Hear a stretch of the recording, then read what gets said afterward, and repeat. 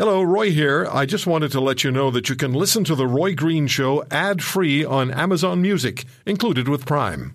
The situation in Ukraine now, as the country has begun its sixth month of war with Russia, some of the experts, quote unquote, were saying just before it started in February, that the war would be over in 3 days, and the Ukrainians are punching above their weight. They've certainly had a great deal of assistance as far as weapons are concerned from the West, maybe not as much as they should have received, but they are 6 months into this.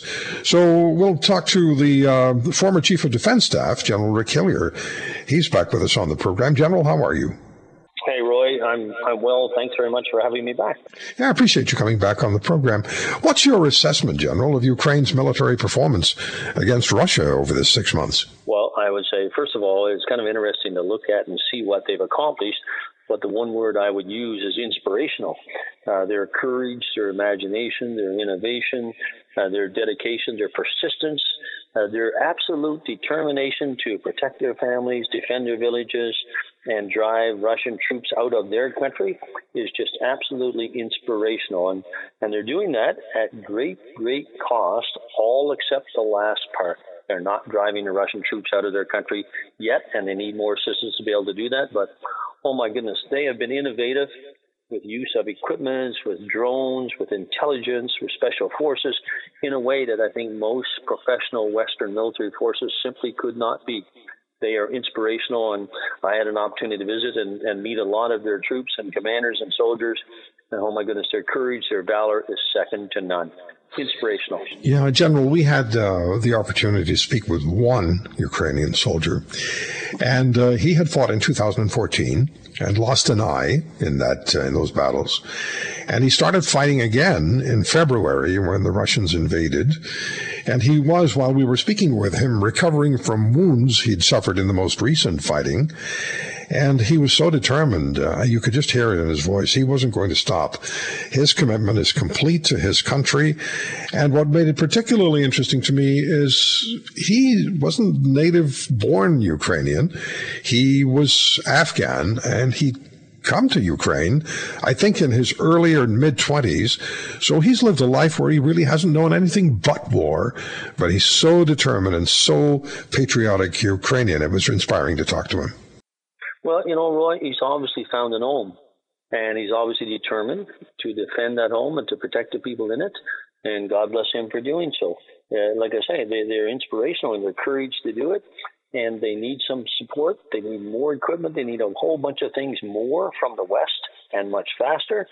But they've proven, I think, in the last 6 months that when they get the assistance, when they get the equipment to be able to fight against this superpower, whose brutal invasion is destroying their country and killing their men and women and children, that they can actually fight and win.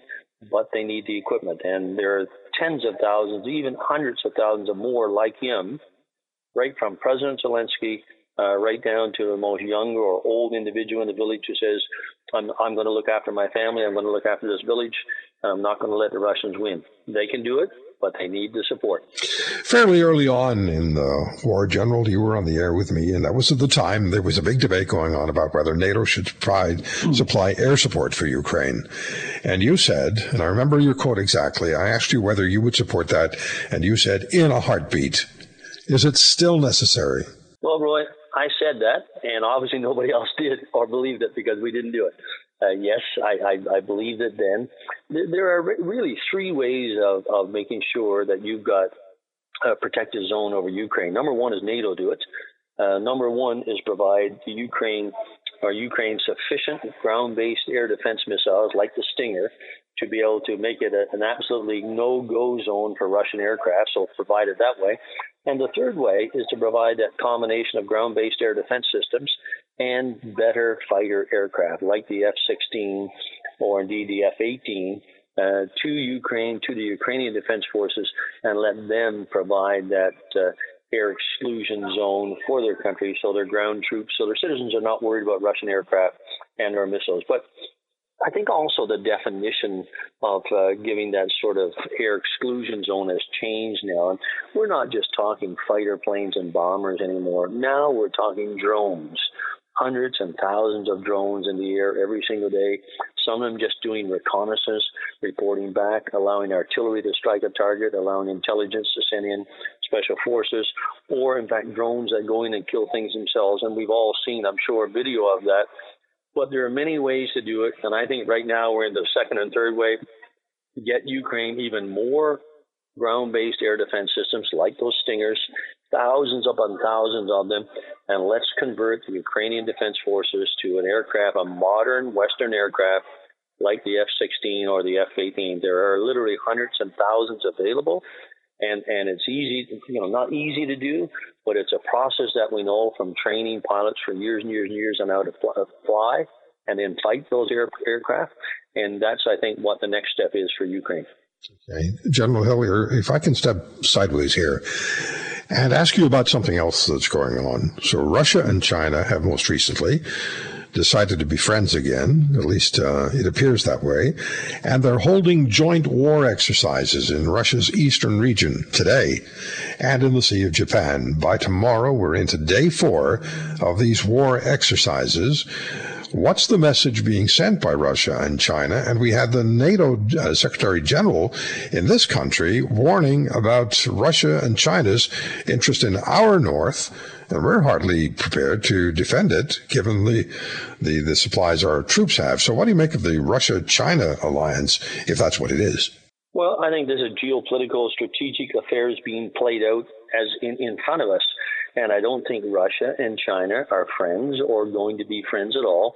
It's just at this point in time, their common interests align, and they both want to keep the United States of America and NATO off balance for their own reasons. Russia for Ukraine and other things, China for Taiwan and other things. And by exercising together, operating together, conducting simulated war games together, they can do some of that for sure. But, it's not just Russia and China that can play at these games too. NATO and the United States of America have been very astute at doing these kinds of things. And look at right now, the United States with India will conduct joint exercises, operational training inside of India, up relatively close to the Indian-Chinese border. So a multitude of, many countries can play at this. And Russia and China are doing it certainly to rattle the West's cage for their own purposes for sure. As regards to the North, I'm just absolutely shocked that Putin and the Russians haven't done something so far to throw the cart off the tracks here, so to speak here, that we haven't had a Russian submarine or submarines all of a sudden pop up on the North Pole, break through the ice and say, hey, put up the Russian flag, hey, this is our land and we're going to keep it kind of thing. Many countries around the world would not support, most probably would not support Canada, and Canada saying it's our territory. That issue is very much internationally in question. And I think Russia could actually cause a lot of consternation by doing something like that. They'll do it if they think there's an advantage to it, if they think it can throw Canada and NATO and the United States off their game and get them focused there instead of in Ukraine or Eastern Europe. And so I wouldn't be surprised at all to see Russia make a move in the north. So let me ask you, General, what is necessary in the way of funding and equipment for our Canadian Armed Forces to be more than just a chicane to a potential adversary like China or Russia? Hey, Roy, you don't have 2 hours for me to go on about what is necessary. Let me give you 2 things, though. Number one is you got to sort out that procurement process.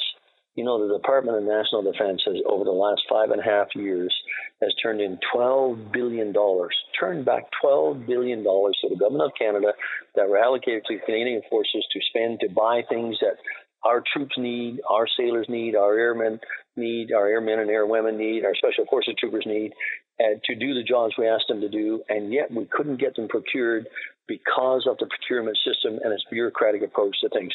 If we don't sort that out, no matter how much money we give to the Canadian Armed Forces, it will be wasted, it will be turned back in, and we won't achieve what we need to do. If we could sort that out, and I'm not talking about creating a separate defense agency, that's all malarkey. What we need to do is have political emphasis that we need to have a Canadian Forces that is operationally ready, appropriately equipped for the tasks that we asked them to do, and with the number of men and women that can do the job to do those tasks. And if a Prime Minister with Cabinet orders that to occur to the individual departments, gives them timelines, telling them the number one priority is for operational effect as opposed to, jobs across Canada and all those other kinds of things, which are good, but that's not the number one job. Well, we can actually achieve this. We did it before when we bought the C-17, when we bought the C-130 airplanes, when we bought the Chinook helicopters and the tanks, and we can do it again. And then the second thing is we need to double the defense budget. 2% of our GDP, as the NATO goal is, would be really close to doing that. But we have capabilities that we desperately need and are simply not available in our intelligence, in our cyber community, power projection. And what I mean by that is, Navy ships that carry big assault boats, put a battalion on board, a hospital, a headquarters, special forces capability, and be able to project people ashore and off coast like we did in Croatia and Bosnia in the 90s and other places around us. We have none of those capabilities, and almost every single other Western nation in NATO does. And we should look to them and say, well, there's obviously a rationale why they have it. Those are some of the things we need. We need more people. The Army is, if you could, all the people in the Army, the active duty people, you could put them in Lansdowne Park in Ottawa, and you still have 5,000 seats left empty. That's a precious small number for a country like Canada with G7. We need to double the defense budget for sure. Double it. If you want to hear more, subscribe to The Roy Green Show on Apple Podcasts, Google Podcasts, Spotify, Stitcher, or wherever you find your favorites. And if you like what you hear, leave us a review and tell a friend. I'm Roy Green. Have a great weekend.